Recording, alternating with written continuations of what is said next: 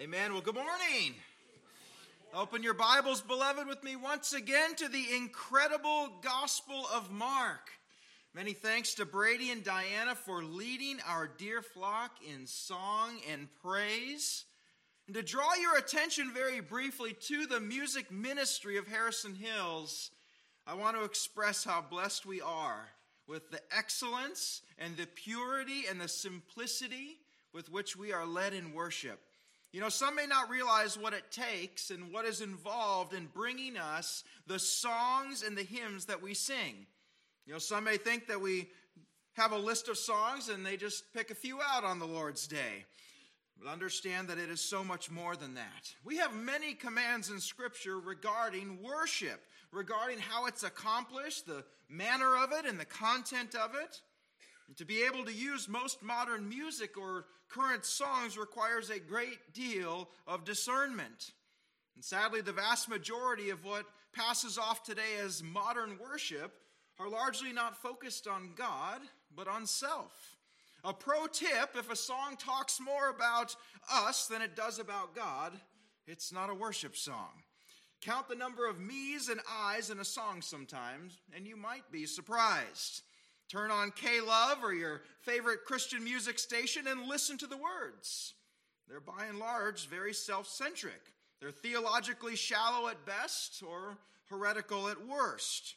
And unfortunately, the modern music industry is largely made up of individuals and church movements that espouse doctrines and practices that are antithetical to biblical truth. So it's not easy today for those who are involved in leading biblical worship. So if they have a song under consideration, the lyrics must first be what? They must be brought to bear under the light of Scripture. And that alone eliminates a vast number of modern songs. Now, we aren't talking about a Christian song you may just like to listen to in the car or at home. We're talking about leading and meeting the litmus test for corporate worship. We know that our songs and our hymns should be didactic. That means it should teach us something about God. It should show us something about God. And it is that knowledge that should raise our affections and our worship. It is our knowledge of God through reflection and meditation on the truths revealed in the lyrics that drive the adoration. That's where emotion is to come from in worship. We are humans with emotions, and that is a part of worship. But sadly, today would be, in what would be termed modern worship, we find that emotion is to be ginned up through a hypnotic repetition of lyrics or music that's designed to elicit certain emotive responses. Well, there's a word for that. It's called manipulation. True worship doesn't need to be ginned up by musical techniques, beloved. The wonder and the awe, the emotional component of worship comes when we behold His beauty in the words before us, when our heart considers the greatness that are revealed in the lyrics, and we lift our praises. While it is all about Him in our worship, He is so good to us in that while we are pouring out of ourselves in praise unto Him, in His grace toward us, as we are pouring out, the Holy Spirit is pouring back in to us, refreshing the heart of the saints, replenishing our stores, building up our spirit man. So not only do our worship leaders have to approach the songs with discernment and carefulness, but now they consider the text for the day. What are we preaching? The songs and the hymns are meant to reinforce and orient us toward the text that we will preach. And indeed, that should make sense to us. What do we always refer to preaching as from this pulpit? It is called the apex of Christian worship, is it not? It's all intertwined. It's beautifully put together to draw our affections heavenward, to give glory and praise to God, and to begin orienting our minds and our hearts to receive the word. So we are grateful for our Levites, our worshipers. So when we sing, let us consider deeply the words, knowing that they are designed for such a purpose, to raise our affections and praise. Amen? Amen. Well, 2 weeks ago, we left off in our journey through Mark to tend to important matters of church and denominational life, and indeed to the state of theology in the broader sphere of evangelicalism. I want to thank everybody once again for their incredible unity of spirit and the great Q&A session last week. I trust those in membership have read our important, encouraging update that was sent out yesterday. The church marches on to the call of Christ our captain. Beloved, as we settle now in, let us reorient our minds back to the Gospel of Mark.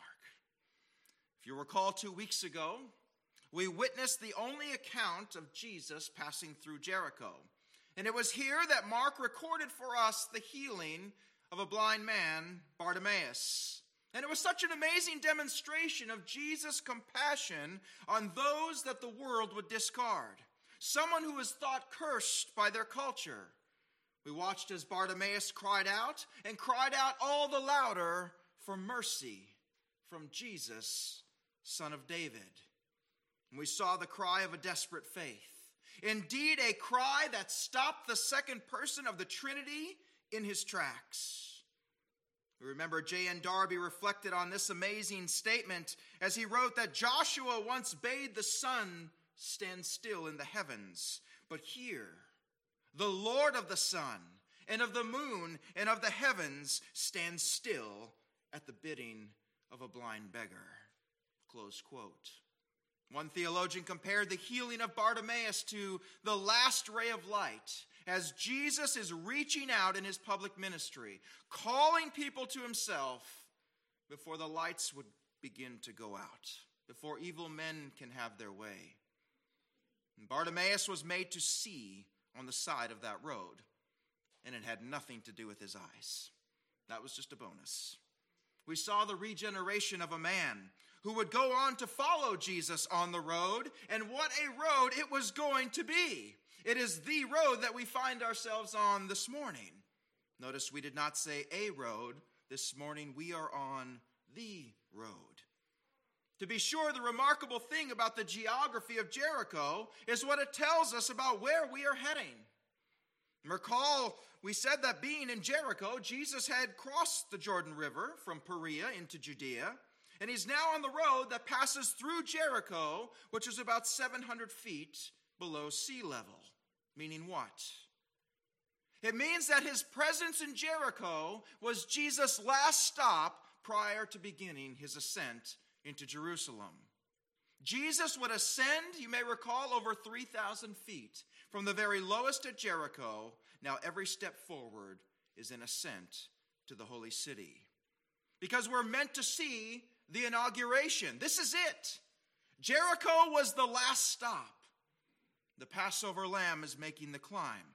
He is making the ascent to be sacrificed. In fact, Jesus is now only 15 miles away from where he will give his life.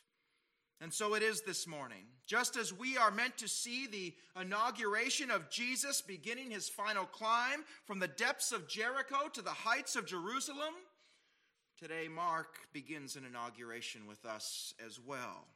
Today marks what begins the final week of Jesus' life. We begin today what is known as Passion Week. And we must pause on this moment to understand the gravity with which we inaugurate these final days. The plan from before Genesis 1:1 and expressed in the Proto-Evangelium, the first gospel in Genesis 3:15, when God declared that I will put enmity between you and the woman, and between your offspring and hers, he will crush your head, and you will strike his heel. This is the first gospel. Today the lights have gone dim, and the curtain rises on the final act. In the eternal plan to save men. This, in reality, beloved, is the point. Understand that Mark will dedicate a full 1/3 of his gospel to this final week. John spends a full half of his gospel on the final week. So let that gravity guide us as we embark on this journey together. Now, I estimate that it will take us about 5 months or so to preach the final week of Jesus' life. I pray we are all changed by the end. if we immerse ourselves in the culmination of the plan of the ages, sitting here today as recipients of that grace, we will be changed. So to that end, our journey into Passion Week begins with what is often known as the triumphal entry. And yet you'll notice the title of our sermon series is not How to Sing Hosanna and Praise to a King. It's titled How to Miss a King. And the title will become more clear as we delve into this tremendous beginning of Passion Week. And this is a scene that most are familiar with, but fewer may understand. We'll be looking at this event in two parts, and that'll allow us ample time to set our scene, to explore our background, to see both the beauty and the tragedy that is contained as Jesus enters Jerusalem. So with that, beloved, let us look to our text this morning. Mark 11, 1 through 6. Mark 11, 1 through 6. And as they approached Jerusalem, at Bethphage and Bethany, near the Mount of Olives, he sent 2 of his disciples and said to them, "Go into the village opposite you, and immediately as you enter it, you will find a colt tied there, on which no one has ever sat. Untie it and bring it here. And if anyone says to you, 'Why are you doing this?' you say, 'The Lord has need of it,' and immediately he will send it back here." And they went away and found a colt tied at the door, outside in the street, and they untied it. And some of the bystanders were saying to them, "What are you doing, untying the colt?" And they spoke to them just as Jesus had told them, and they gave them permission. Let's pray.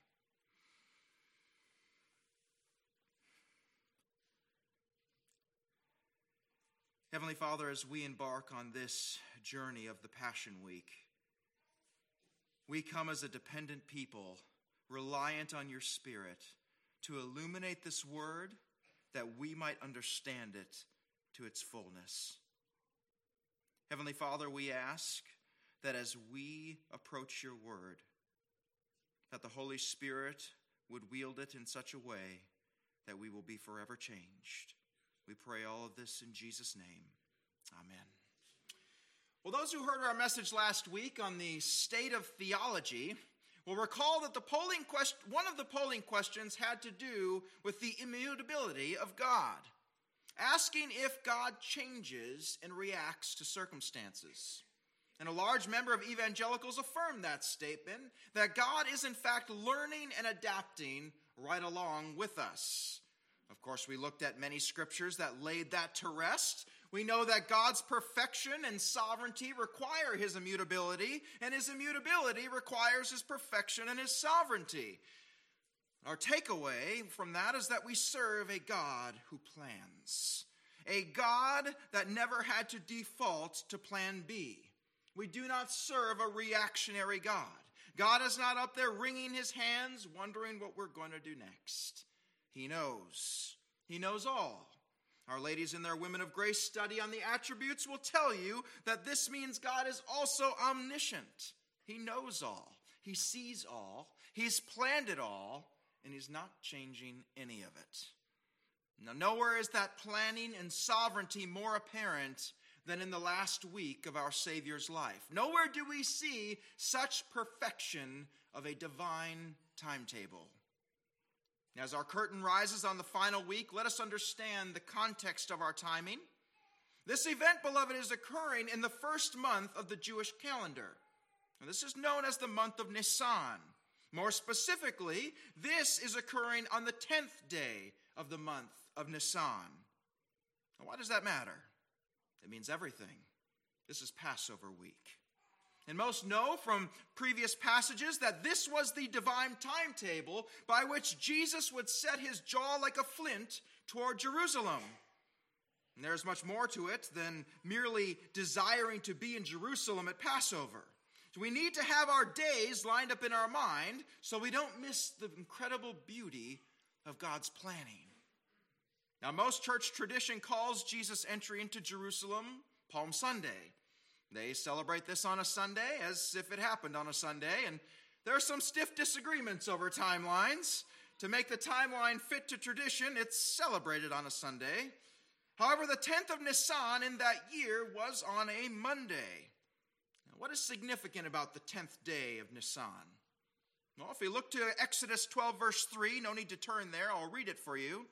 We see the Lord's command, "Tell the whole community of Israel that on the 10th day of this month, each man is to take a lamb for his family, one for each household." It was on the 10th day of Nisan that the lamb would be selected and brought into Jerusalem, where it would be watched over for 4 days during the Passover, being sacrificed that Friday. That leaves us with Jesus making this notable entry on a Monday. Now, I know we will never change tradition to call it Palm Monday. It doesn't quite have the same ring to it, but there it is. Now, certain traditions have tried to deal with the Sunday-Monday issue by adding in what they call Silent Wednesday, which you would need if Jesus came in on a Sunday. However, if the calendar is correct, we have no need for a Silent Wednesday. The timeline flows quite nicely. I know John MacArthur got away with calling it Palm Monday and was not strung up as a heretic, so here we are. But that is looking forward in time. That's looking forward in our time and our context, but we're also able to look backwards in time to establish our days. So let us open with verse 1, beloved. Verse 1. As they approached Jerusalem, at Bethphage and Bethany, near the Mount of Olives, he sent 2 of his disciples. Excellent. Much to see here. All right, so geographically speaking, we have 2 villages in sight here that are going to require us to rotate our gospel diamond around a little bit to get a better view. So we see Bethphage, which means house of figs, and then we have Bethany, which means house of dates. It could also mean house of sorrow. But Bethany is located about 2 miles southeast of Jerusalem. Now, Bethany is significant for us. Why? Because it's home to Mary and Martha and Lazarus. Their home is where Jesus would stay during Passion Week. We will see that demonstrated later in Mark 11:11. What do we read? That Jesus entered in Jerusalem and came into the temple, and after looking around at everything, he left for Bethany with the 12, since it was already late. So this is Jesus HQ for Passion Week. It's important to know that for a few reasons. Number one, it really helps with our timeline. Rabbi Gamaliel, we've talked about that big shot before, he allowed up to 2,000 cubits of travel that would be known as an allowable Sabbath day journey. Now for our A students, that's 0.57 miles, for those doing the math. So Bethany was about 3 times the distance from Jerusalem, as was allowed. Not only that, but Bethany was about 1.24 miles from the nearest village to the east, which is En Shemesh. So when we think about timetables, if Jesus made the journey from Bethany on Saturday, as some surmise, from any nearby village, and certainly from Jericho, he would have violated a Sabbath day journey. He and all of those that were in the large group that were following him at this point. Now, that's not likely to happen. Thus, it seems best that Jesus would have journeyed to Bethany after the Sabbath, Saturday. Now, maybe he started walking after sundown into the following day, Sunday. But it is here Sunday that Jesus would have been given a warm welcome and greeted with dinner and guests. Now, here's where we see many things happen that we don't see recorded in Mark. But John 12, thankfully, gives us much more light. I'm going to read a selection from John 12 here to help bring the whole scene and timeline into focus. Listen from John 12. Jesus, therefore, 6 days before the Passover, came to Bethany, where Lazarus was, whom Jesus had raised from the dead. So they made him supper there. And Martha was serving, and Lazarus was one of those reclining at the table with him. Mary took a litra of perfume, a very costly pure nard, and anointed the feet of Jesus and wiped his feet with her hair. And the house was filled with the fragrance of the perfume. But Jesus Iscariot, one of his disciples who was going to betray him, said, "Why was this perfume not sold for 300 denarii and given to the poor?" Now he said this not because he was concerned about the poor, but because he was a thief. And as he had the money box, he used to take from what he put into it. Therefore Jesus said, "Let her alone, so that she may keep it for the day of my burial. For you always have the poor with you, but you do not always have me. Now listen, beloved, then the large crowd from the Jews learned that he was there, and they came, not because of Jesus only, but that they might also see Lazarus, whom they raised from the dead. But the chief priests planned to put Lazarus to death also. Isn't that something? Because on account of him, many of the Jews were going away and were believing in Jesus. Well, many of us know these stories, right? We all know these stories, but it's easy to get them confused in the timeline. So when here, especially with Mary anointing Jesus' feet, it is the very timeline that gives this anointing significance. Not only do we see this happening at the home in Bethany, but John gives us insight into the crowd as well, and this is critical. What do we see in John 12:9? Then the large crowd from the Jews learned that he was there, and they came not because of Jesus only, but that they might also see Lazarus, whom he raised from the dead. Where are these Jews coming from? Two places mainly. One was right there in Bethany, of course.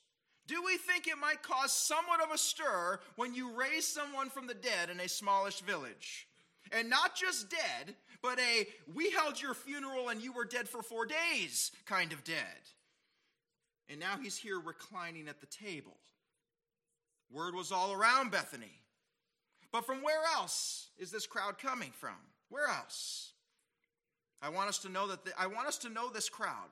I want us to follow this crowd all the way through our narrative of the triumphal entry. It's very instructive on how to miss a king. So where else? Talk about Jerusalem during this time. Had a population of about 70 to 80,000, approximately. Now during Passover week, guess what it swelled to? Around 2 million. 2 million. And we know this by historical Jewish records, because we know how many lambs were sacrificed on that day, and it was 1 lamb per 10 people. We can do the math. 2 million, just over. And what was the topic of conversation as people hustle and bustle down the narrow streets of Jerusalem? Well, regulars at HHBC know from previous messages the messianic fervor that permeated Jewish thought and speech, don't we? Looking for Messiah was real. It was prevalent. It was an any moment type of thing for them. Could it be him? Could it be him? We heard this guy out in the desert. Let's go check him out. Could it be him? They were always looking. In fact, that's why the Pharisees had their own little enclave that were tasked with examining Messianic claims, because they were all over. But now Jerusalem has swelled to 2 million for Passover. And just 2 miles away in Bethany is a bona fide miracle. Let's see what's going on. Let's get some eyewitness testimony and statements. And sure enough, there's Lazarus. I once was dead, now I'm alive. Here I am. And the crowd grew larger and larger. And this matters why? Well, up until this point, what would Jesus typically do concerning miracles in the crowd? Tell no one. Tell no one. But now, bring it on. Bring it on. Why? Because the time has come. The time is here. It's now. It's ready. It will be this very crowd and the perceived danger they pose to people in power that will be the divine tool by which evil men will carry out the will of the Father. Isn't that something? Watch God's timing and plan. The raising of Lazarus long before would be the tool to gather the crowd, which will cause the chief priests to contrive evil in their hearts to accomplish the will and the plan of the ages. Glory to God. God isn't 3 steps ahead. He's 1,000,000 steps ahead. The lamb will be selected and brought in on the 10th day of Nisan. And so it shall be. The sacrificial lamb will be brought in and set apart on the 10th day. I want us to have this timeline in our minds. On Monday, Jesus would enter Jerusalem, palms waving, back to Bethany Monday night, return to Jerusalem on Tuesday, where Jesus would cleanse the temple and drive out the money changers. That's when he curses the fig tree and he teaches on many more things. Then back to Mary and Martha and Lazarus again. And Wednesday, Jesus begins stirring the pot again with the religious leaders of Israel. Judas is now planning his wickedness. That's all on Wednesday. And we'll see that Jesus also teaches his second coming, Mark 13, that day as well. All on a Wednesday. And Thursday, his disciples prepare for the Passover in the upper room. Jesus goes to the Garden of Gethsemane where he's arrested and brought to trial. Friday, he was crucified. Saturday, he was in the grave. And Sunday, praise the Lord, he rose again. There's your next 5 months in a nutshell. Well, let us return back to our text if we're to have a prayer of getting through it here. Mark 11, verse 1. As they approached Jerusalem at Bethphage and Bethany, near the Mount of Olives, he sent 2 of his disciples. Now, we dare not skip by the importance of the Mount of Olives in biblical and redemptive history. Those of you who have been to Jerusalem know that the Mount of Olives is a ridge. It's a little under 2 miles long, 1.8 miles exactly. And it actually towers over Mount Zion, over Jerusalem, by over 200 feet. And it's called the Mount of Olives because it has a lot of olive trees on it. And we have scores of biblical events that happened there and that will happen on this mount. Of course, we remember this mountain that was the path of David's retreat from Jerusalem to escape the pursuit of Absalom in 2 Samuel 15. It was here that Ezekiel witnessed the glory of God in Ezekiel 11. The Mount of Olives was where Solomon angered the Lord by erecting idols for his foreign wives to worship in 1 Kings 11. Of course, it would be on the Mount of Olives where Jesus would weep over the disobedience and the blindness of Jerusalem in Luke 19. Of course, not only would Jesus ascend back into heaven from the Mount of Olives, but when he returns, he'll come back the same way that we watched him go. And Mark includes this topographical monument because we need to make these connections and be thinking this way. Everything written in Scripture is there for a reason. God does not waste words. And back to our text, it says that Jesus sent 2 of his disciples. We're not told who. But while we're not told who, we do know a few lessons that these 2 apparently needed to learn. Jesus is about to make an odd request. And that's really helpful because everything about our Christian life to the world is going to look odd. Did you know that you are an oddity to the world? Did you know that Paul describes you as a peculiar person? If the world doesn't think you're mildly strange, you're probably hiding your light under a bushel. And look with me to verse 2, beloved. Verse 2. And said to them, go into the village opposite you, and immediately as you enter it, you will find a colt tied there, on which no one has yet ever sat. No one yet has ever sat. Untie it and bring it here. Now hang on a minute. We know this story, right? It's familiar in our ears. But put yourself in their sandals for a second. You want us to go to the other village. You're saying we're going to find a colt there. And not just any colt, but a colt that no one's ever ridden on, and you want us to bring it to you. Right. Okay. This is an odd request. Think about it. Can we not also see the hand going up as well, right? Teacher, question? Setting aside the odd request, no one is going to let us just come and take their donkey. And we know that that was either spoken of or it was thought because of Jesus' follow-up here in verse 3. Look at verse 3. If anyone says to you, why are you doing this? Fair question. You say the Lord has need of it, and immediately he will send it back here. Well, get your suitcases, saints. This needs a lot of unpacking. Now, I, for one, was quite thankful that Jesus enlisted a donkey in his service. That means there's some hope for me. All right? These 2 verses seem simple enough. Simple enough. But they are positively loaded with doctrine, with theology, and prophecy. If we look to John's Gospel, chapter 12, verse 6, he tells us these things his disciples did not understand at first. But when Jesus was glorified, then they remembered that these things were written of him and that they had done these things to him. Well, as we begin to consider this aspect of the colt, this young donkey, we find that this indeed would fall under things that were written of him. So where does this come from? Questions. Why the donkey? What does it mean? What part does this play? And why can't anyone have ever ridden on it? So many questions. Well, first let's deal with the issue of prophecy here.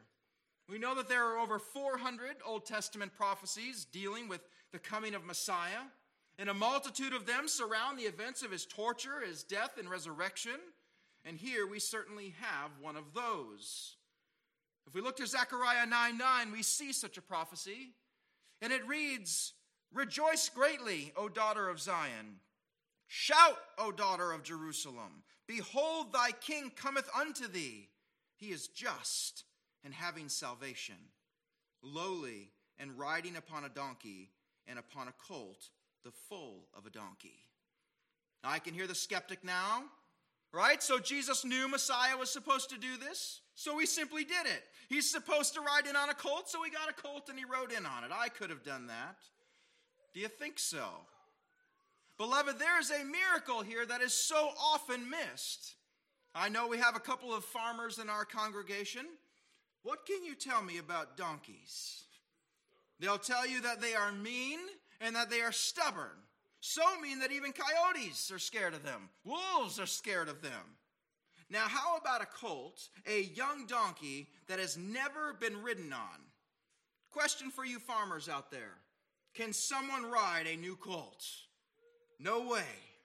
You want to talk about unruly and untrained? Go sit on a young, never been sat on donkey sometime and tell us what happens. I've got news for you. It would be funny to watch. A donkey must be broken in before it's usable in such a manner. And the fact that Jesus could walk in a kingly procession with a donkey that is unbroken is itself a miracle. And how does such a thing happen? Because the maker gets to dictate the terms. No less than the creator of this donkey will ride upon his back. And all things were created by him and for him, Paul tells the Colossians. It's a miracle that's easily missed. We don't just grab and ride a young, unbroken donkey. And thus we see in these verses prophecy being fulfilled. We see a miracle of being able to ride this young donkey. But why do that in the first place? Why not just get a donkey that's broken in? Well, it's very simple. Jewish law. Nobody sat on the king's horse or the animal set aside for the king. We see this principle in Numbers 19:2, in Deuteronomy 21:3. If an animal was to be used for sacred purposes, nothing could have ridden on it. No yoke or saddle could be put upon it. By asking for a colt that had never been ridden on, Jesus is saying, I am sacred. I am king. But I'm not going to ride in on a white stallion draped in golden armor. Why? Because my kingdom is not of this world. I will be honored. I will be lifted up. I will have all put under my feet. All will be given to me. But when it is done, it will be done in truth and in finality. And we will see that next week, that those waving their palms to Jesus will have missed the king entirely. Jesus will ride atop a colt that all might be fulfilled. But this is no more what Jesus is owed than was the lowly stable that he was born in. We cannot miss the humility of Christ in this act. And it's not that a donkey itself is so demeaning as a show of humility. It's not necessarily. We see quite a few examples in the Old Testament of kings riding on donkeys. King Solomon and King David both rode on donkeys. You'll see that in 1 Kings 1. It's not the humility of the donkey necessarily. It's the greatness of the king. It's the worthiness of the king that makes it so humiliating. Yes, he will be on a colt. But what awaits him? How about a white horse? And he who sat on him was called Faithful and True. And in righteousness he judges and makes war. And his eyes like a flame of fire, and on his head were many crowns, and he had a name written that no one knew except himself. And he was clothed with a robe dipped in blood, and his name is called the Word of God. And the armies in heaven, clothed in fine linen, white and clean, followed him on white horses. Now out of his mouth goes a sharp sword, that with it he should strike the nations. And he himself will rule them with a rod of iron. He himself will tread the winepress of the fierceness of the wrath of Almighty God. And he has on his robe and on his thigh a name written, King of Kings and Lord of Lords. Are you a king? Pilate asked Jesus. Oh, I am. But my kingdom is not of this world. Nor is this procession on a donkey my coronation. How about we hang a sign, King of the Jews, atop his cross? The king stood before them, but they missed him entirely. Jesus' entire humility was defined. It was walked out, beloved, in not taking up what was rightfully his. Many of you recall about a year ago our teaching on the temptation of Jesus in the wilderness. What was the heart of that temptation? It was not getting Jesus to do wrong per se. It was tempting Jesus to pick up and take up that which rightfully belonged to him. Claim what is rightfully owed to him as the Son of God. And he'll never go to the cross. Because the path to the cross is a path of humiliation. And that will be inaugurated on a donkey. Back to our text again. Go into the village opposite you, and immediately as you enter it, you will find a colt tied there, on which no one has ever sat. Untie it and bring it here. If anyone says to you, why are you doing this? You say, the Lord has need of it, and immediately he will send it back here. So that we might suck out all the marrow out of this exchange, what else do we see here? Plain as day, floating right on the top. It's easy pickings. How about the omniscience of Jesus? Omniscience meaning that Jesus is all-knowing. By the way of an attribute that our ladies at Women of Grace can tell you about from their study on Thursday nights, which you should be at. How does Jesus know that there will be a donkey there? Jesus is God. He knows all. What a simple and magnificent demonstration of this. No detail overlooked. All done with complete knowledge. All on a perfect timetable. Tell them the Lord has need of it. Let me pause on that for a moment. The Lord has need of it. Beloved, what does the Lord need? Answer, nothing. That's the beauty of it. Alan Carr describes this quote as the paradox of our Lord's earthly life. He was rich, yet he became poor. Beloved, he owned all things, yet he possessed nothing. He created the stars, yet he had nowhere to lay his head. He fashioned everything out there from nothing, yet he had to borrow a boat from which to preach his gospel. He created every drop of water that exists in the world, yet he cried, I thirst, when he was dying on the cross. He created every tree, but he died on a borrowed cross. He created every rock, but he had to borrow a tomb in which to be buried. Our Savior used the clouds as his chariots, yet he had to borrow a donkey on which to ride. Behold the humility of our Savior. The Lord has need of it. Jesus needed that donkey about as much as someone with a white stallion needs a donkey. It's about as much as God needs us to accomplish his will in the world. He doesn't need us at all. But in love, he chooses to include us. He has chosen a donkey as the means to bring him into Jerusalem, and he has chosen us to be an instrument to carry the gospel. What a marvel that the Son of God should use such lowly means to accomplish his will and his purposes. Neither are worthy to carry such a message, nor such a king. Finally, in our last three verses, that it just happens that this all-knowing God said it would look just like he said. Verses 4 through 6, look with me, beloved. And they went away and found a colt tied at the door, outside in the street, and they untied it. And some of the bystanders were saying to them, what are you doing untying the colt? And they spoke to them just as Jesus had told them, and they gave them permission. You know, I had to smile as I read skeptics scoff at this here, that Jesus just planned this all ahead of time. He set it up beforehand.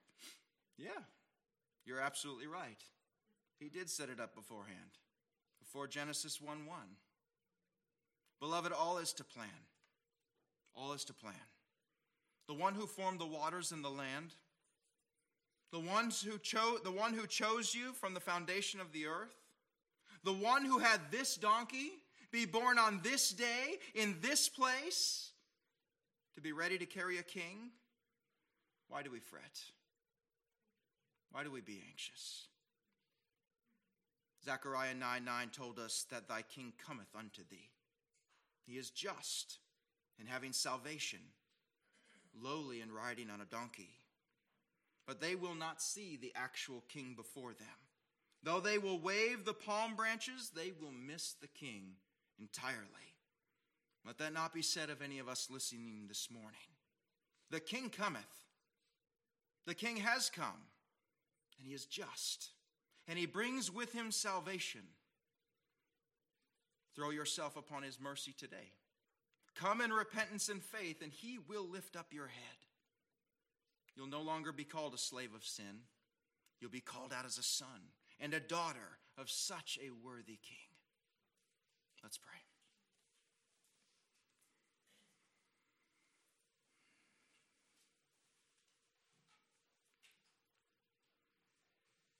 Heavenly Father, we are humbled this morning.